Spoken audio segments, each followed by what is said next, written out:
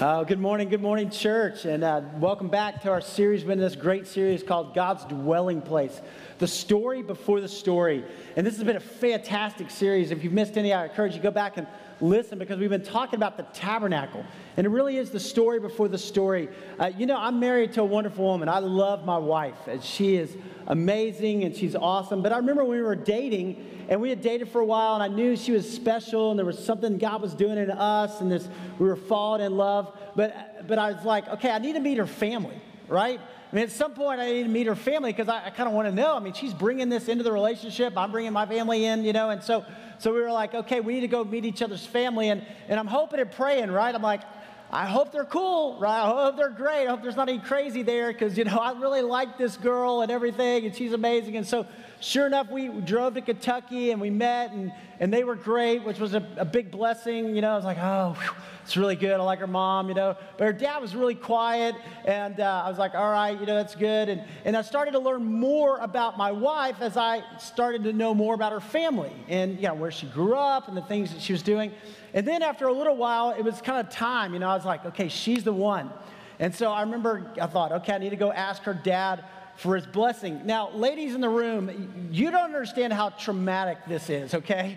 I mean, this is like, I don't care if you're used to speaking or whatever else.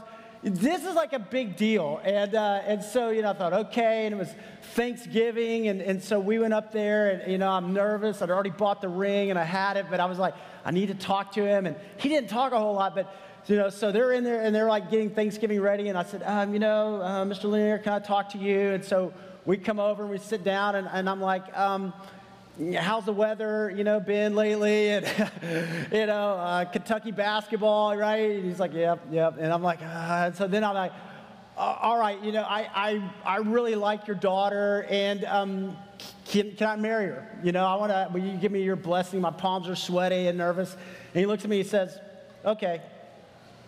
Like, okay? Like, what was that? Okay. But it kind of gave me some insight. I'm like, all right, well, I got the blessing, we're good. But I think, I learned more about, Lisa's relationship and how that interacts and all the people there. I think this is why people are so obsessed right now with Ancestry.com, and maybe you've done this, and you've sent off a piece of your hair, and you kind of want to know, hey, what's in the background, right? Am I Italian, or am I German, or why do I like to cook, or where did this come from? Because there was a story long before me that's impacting me, right? There's something that happened before that I'm coming into this relationship, and I want to know why I am, and I want to know why I do what I do, why I like what I like. And when you and I fall in love with God, when as God draws us to himself and Christ comes alive in us, then we start to go, wait, there was a story long before me. And I want to know more about this God who has redeemed me and restored me. See, a lot of people disconnect the Old Testament and the New Testament. They're like, man, I really like the Old Testament. I like that New Testament part, but, the Old Testament, I'm not really sure about it. No. It's the same God. And the same God who was there before. And when we go back and we dive in and we get deeper in our faith with God, and it grows richer in our heart and our life, we understand what God's doing in us. And what I've loved about this series, what I've loved, is we're seeing the faithfulness of God.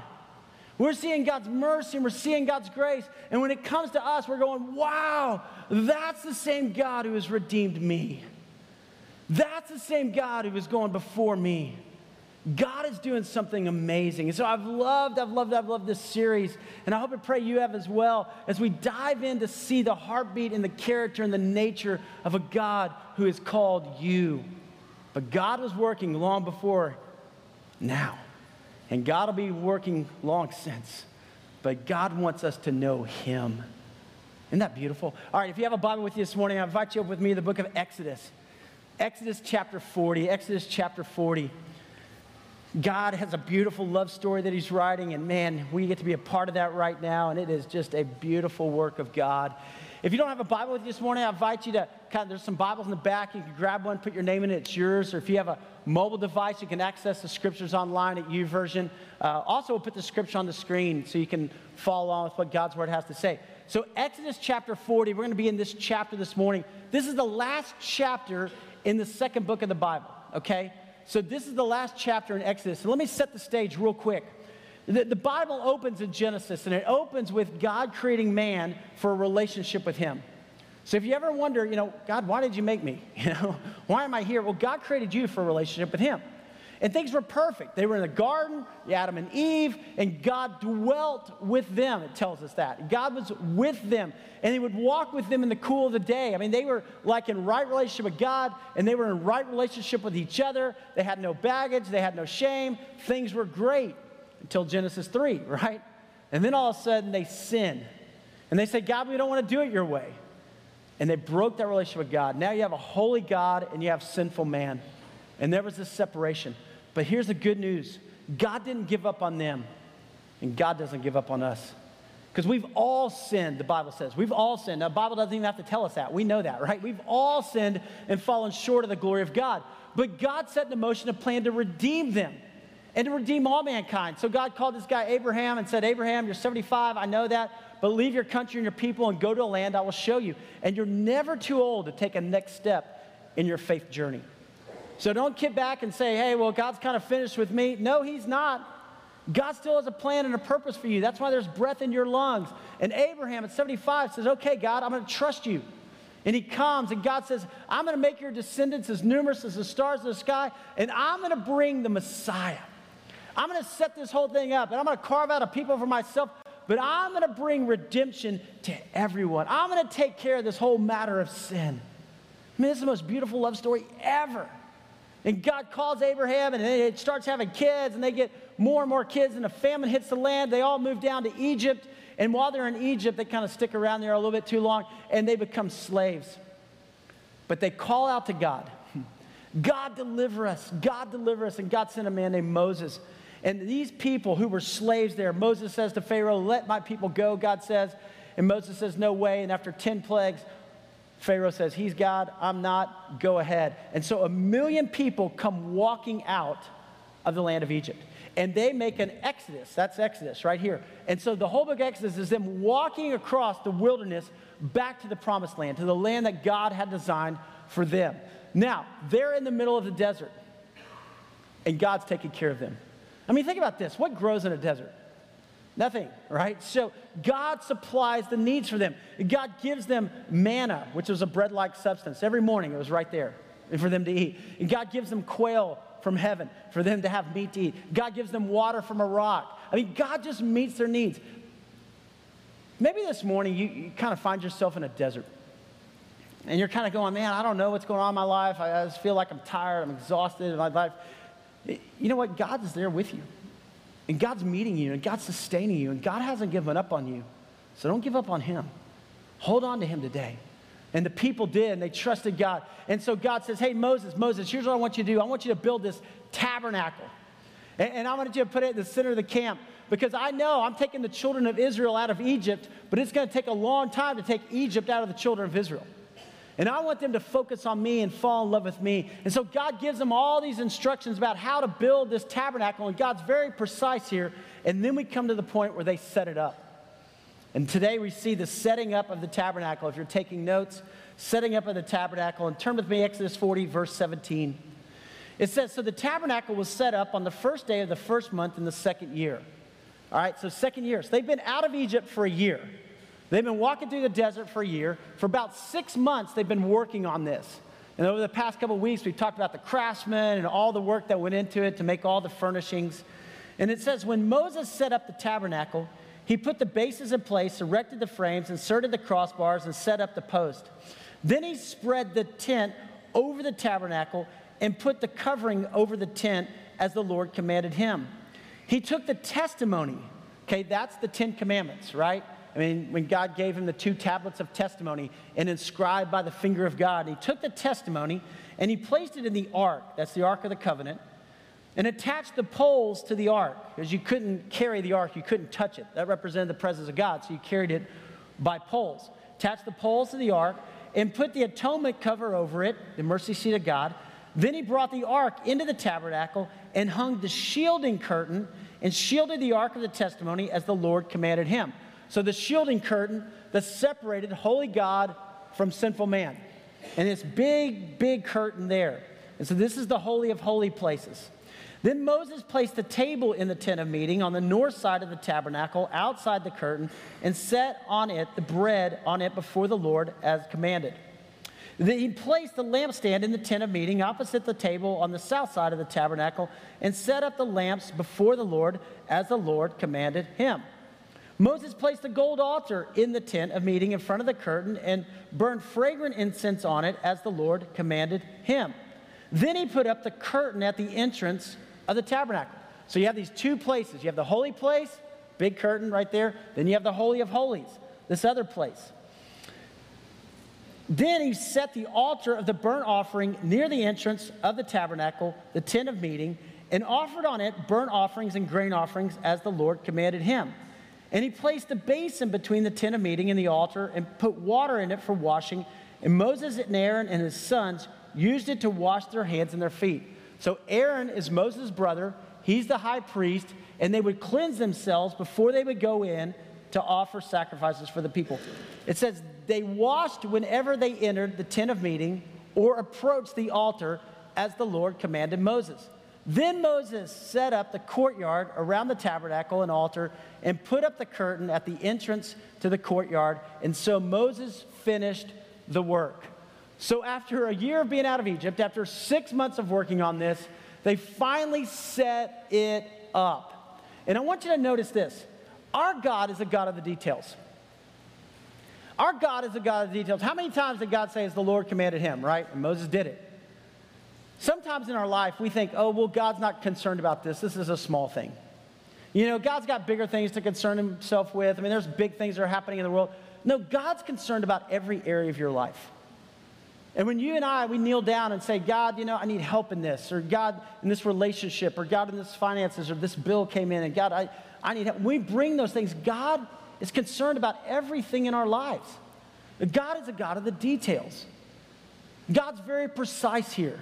Now, I want you to see today, because this is important to me, how this whole thing is set up. So first of all, you'll see this.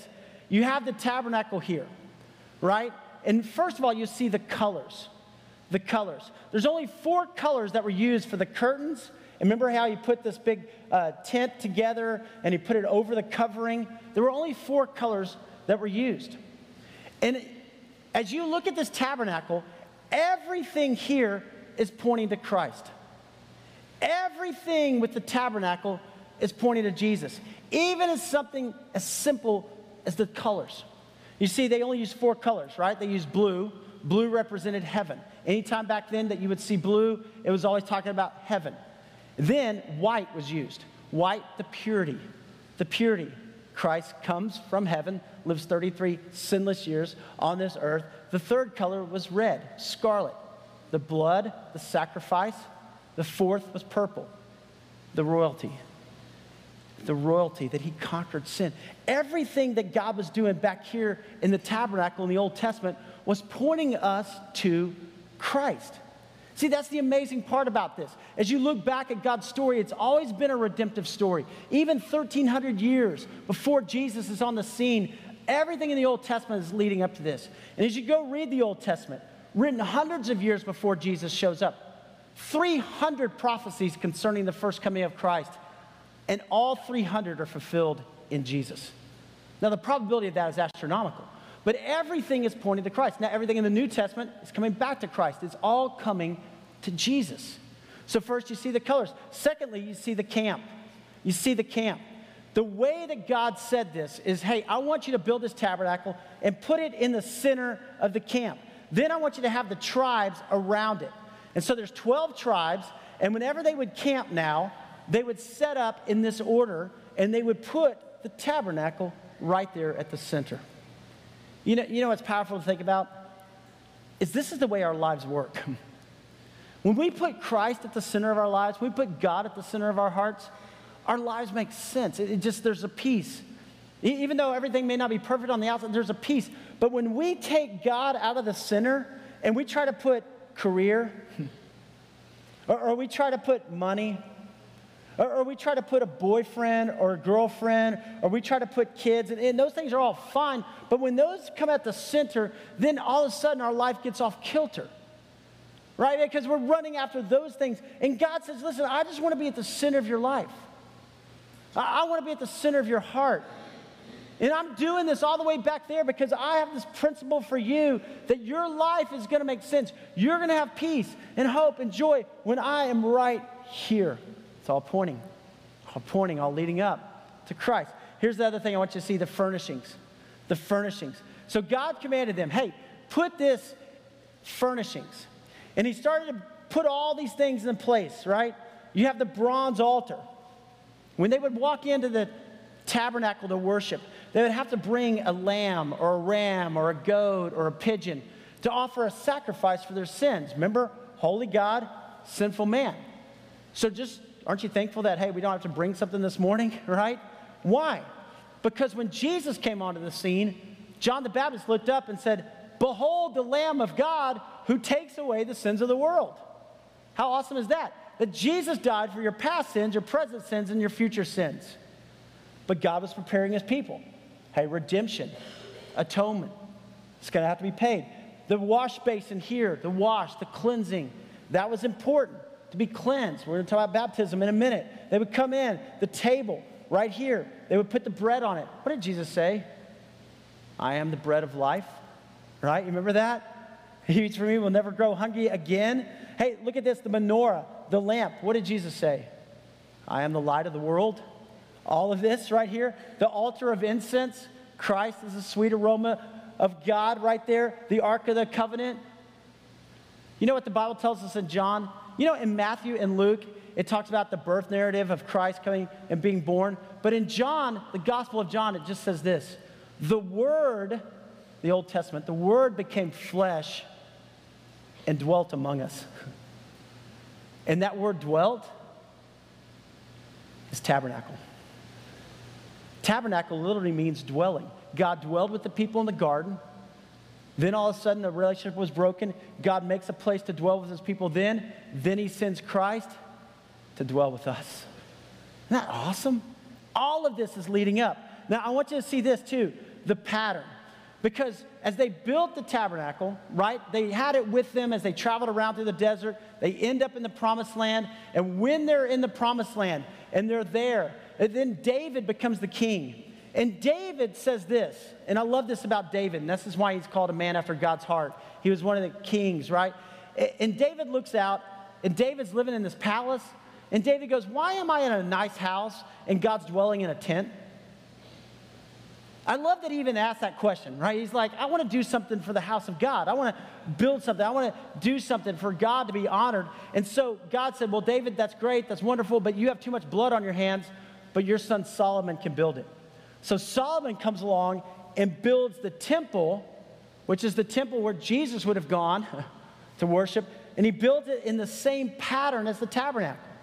So you could see the burnt altar. You could see the wash basin. He kind of made it a lot bigger, made everything bigger, right? The holy place where you would enter in, the priest would enter in, the Holy of Holies. Instead of 15 feet high for the curtain into the Holy of Holies, it's now 60 feet high. Solomon comes along, this huge courtyard, Solomon's colonnade. And if you go still to Israel today, you can go up on the Temple Mount there. And so all of this, God was saying, hey, I'm preparing you for the Messiah so that you can have a right relationship with me. That's what the tabernacle is about. Keep going here. Look what happens. They set up the tabernacle, and then look at verse 34. Then the cloud covered the tent of meeting, and the glory of the Lord filled the tabernacle. Moses could not enter the tent of meeting because the cloud had settled upon it, and the glory of the Lord filled the tabernacle. Guys, how cool is this? These people have worked on this for 6 months.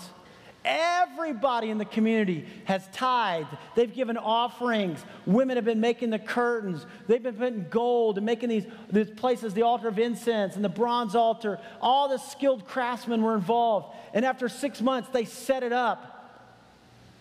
And then God moves in.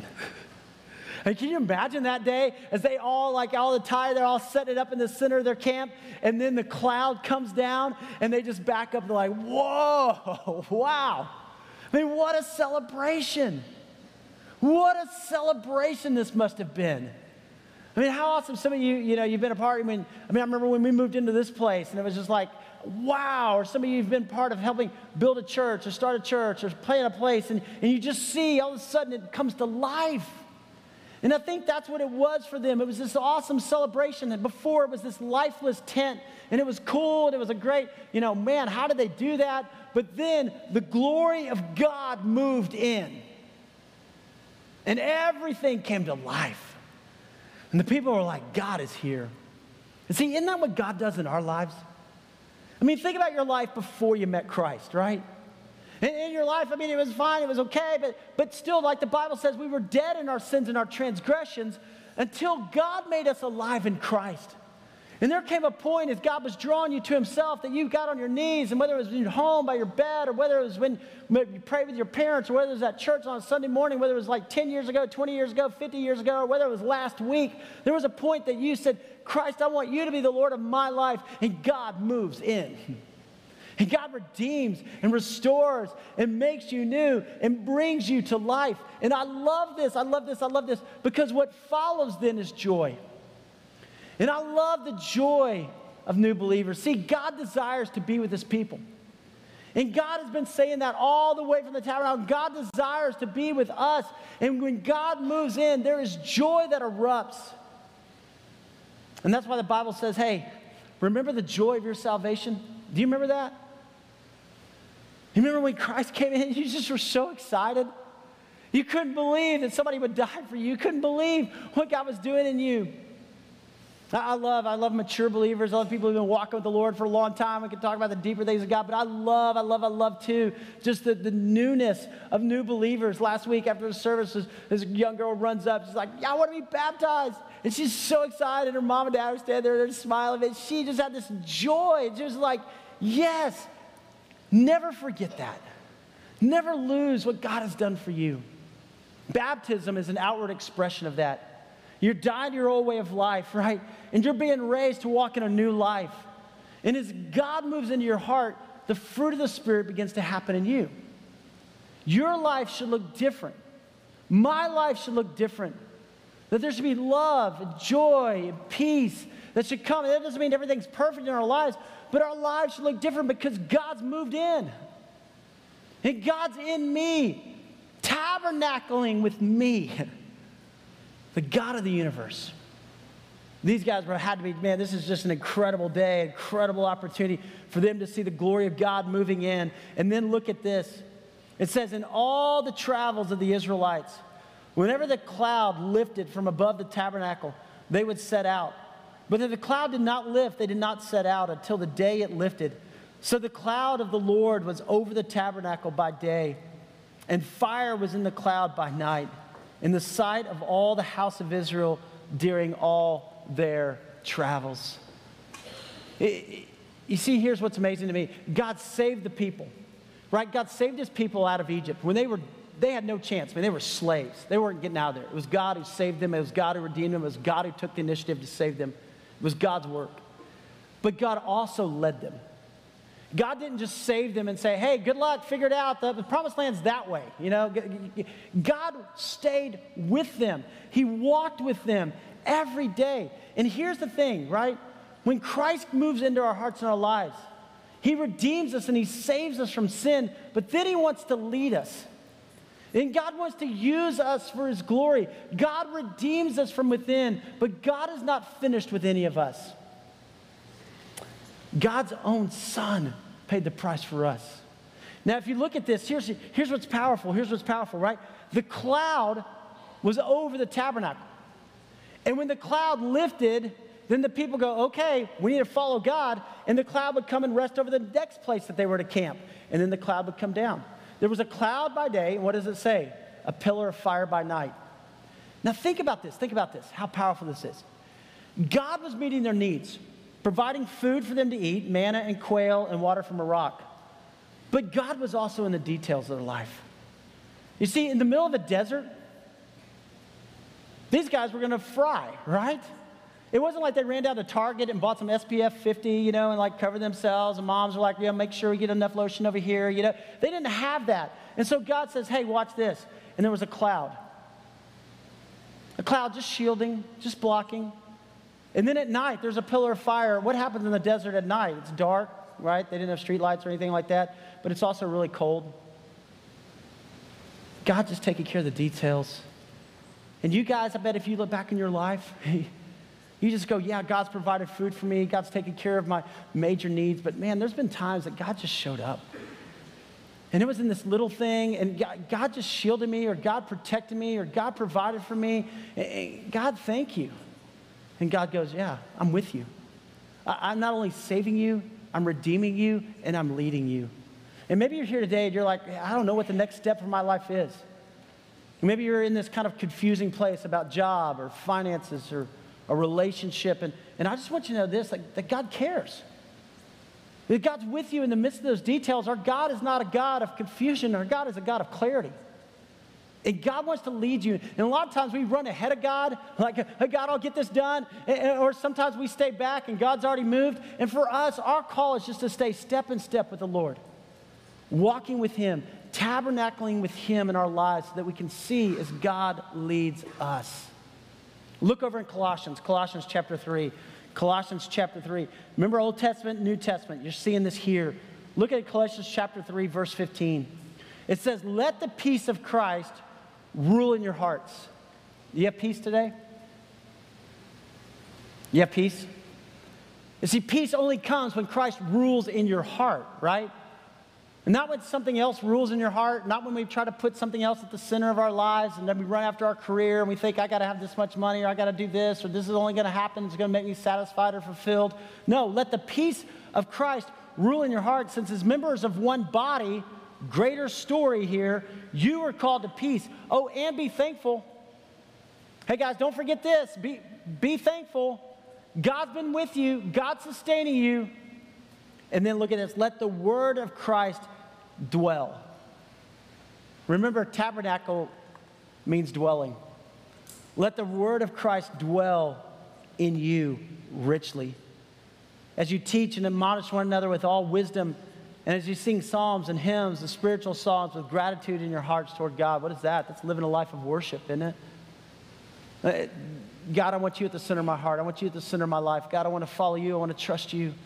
I want to know you. I want to have peace with you. And whatever you do, whether in word or deed, do it all in the name of the Lord Jesus, giving thanks to God the Father through Him. Everything in the New Testament, looking to Jesus. Everything in the Old Testament, looking forward to Jesus. It's all about Jesus.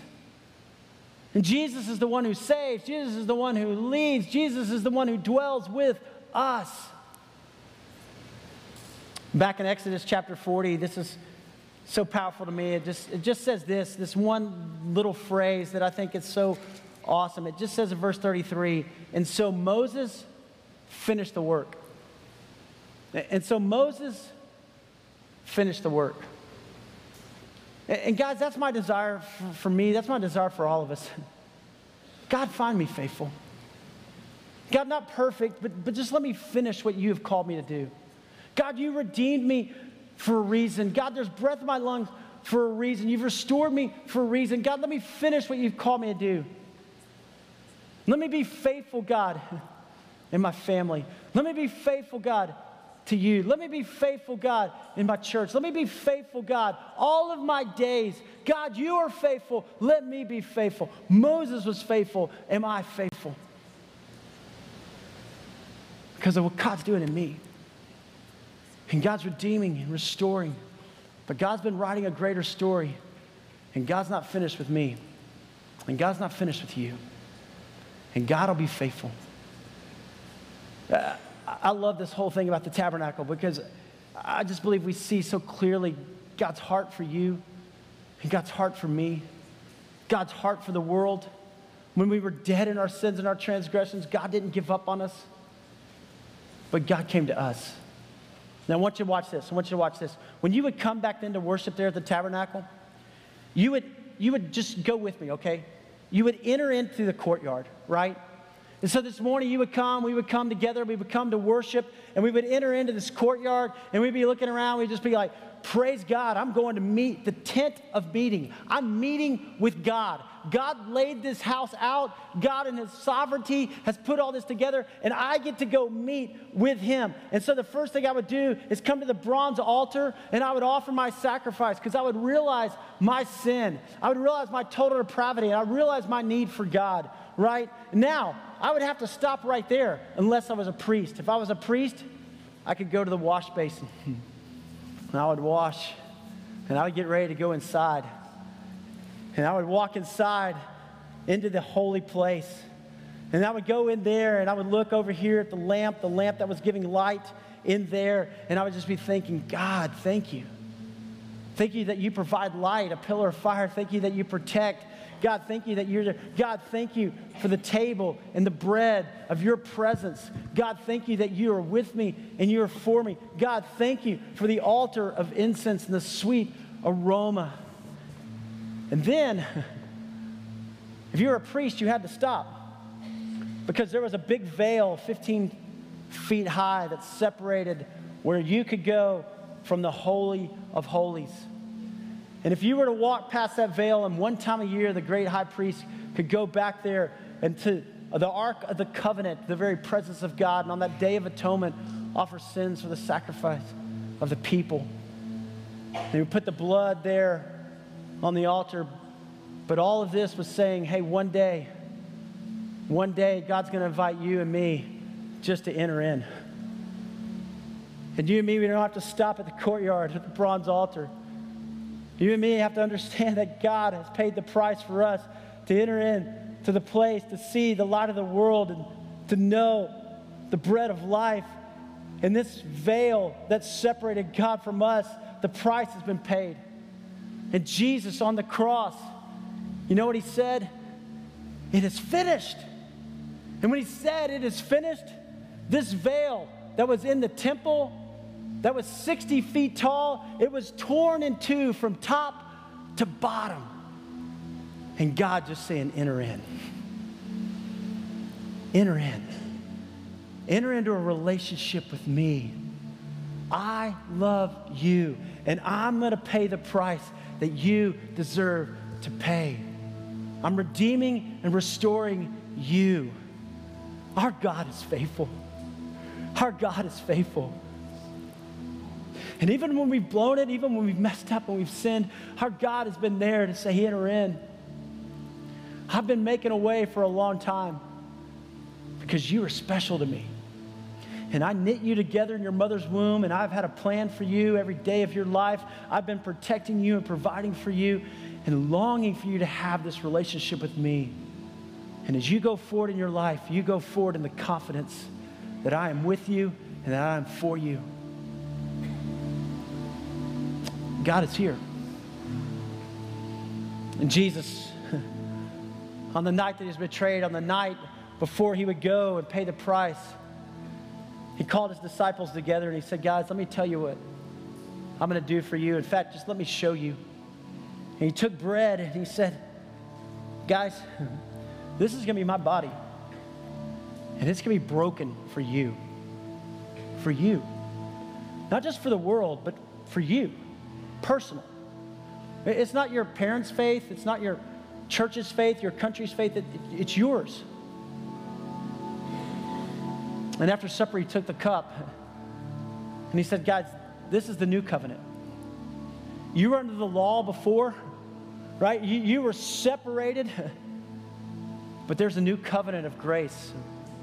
My blood poured out for you. Take and eat, and take and drink in remembrance of me.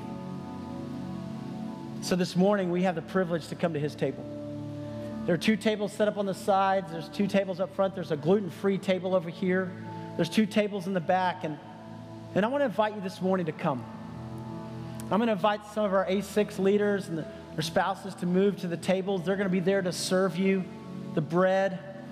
And you take a piece of the bread, Christ's body broken for you, and to dip into the cup, his blood poured out for you, and receive the gift that only he can give. But guys, when you come to the table this morning, here's what I want to ask you to do. Maybe today, number one, is this a day of salvation? Maybe you look and you realize, hey, I've been trying to earn it, and I can't. I need to receive it. It's what God's done for me. And maybe today you just want to go Jesus, I want you to be the Lord of my life. I want you to be the Lord of my life. Forgive me for my sins. Forgive me for my past. Redeem me and restore me. Maybe for you, you've been a Christ follower a long time. Do you still have that joy of your salvation, of what God's doing? Maybe today, as you come to the table, maybe God's calling you to be baptized or to take a next step in your spiritual journey. God's calling you and growing you. Never stop growing in Him. Never stop moving forward and trusting in His faithfulness. Maybe today, as you come to the table, you just want to say thank you. God, I look back at my life, and you have been so faithful. And God, now I'm in this love relationship with you, and God, I know I have confidence. I don't know what the future holds, but I know who holds the future. And I'm going to hold on to you. And God, whatever you say, I'm going to do, and I'm going to follow, and I'm going to trust. I'm going forward in you. This is your time with the Lord. You and Him. What's God saying to you today as you come to His table to receive? So, Father God, here we are, your disciples. Lord, we can't say thank you enough for Jesus. Oh, God, and your sovereignty from the very beginning, God, you had planned to redeem and to restore us. And we're a part of that story today, Father. Thank you for Jesus. And Father, I pray this morning that the depth of your love would overwhelm us. I pray that the depth of your grace would give us confidence, Father, that you're with us and you're for us. God, we all go through challenging times and face difficulties. And Father, maybe some are here today in the midst of that. And I pray, Father, that they would feel your touch and just saying, I'm with you. I'm for you. And I will never give up on you. So, Father, we come this morning to receive what only you can give. We take a piece of the bread, Christ's body broken for us, and dip into the cup, your blood poured out for us. And we say thank you. And we worship. In the name of Jesus, we pray, and we come to your table. Amen. Amen. You're invited to come to the table.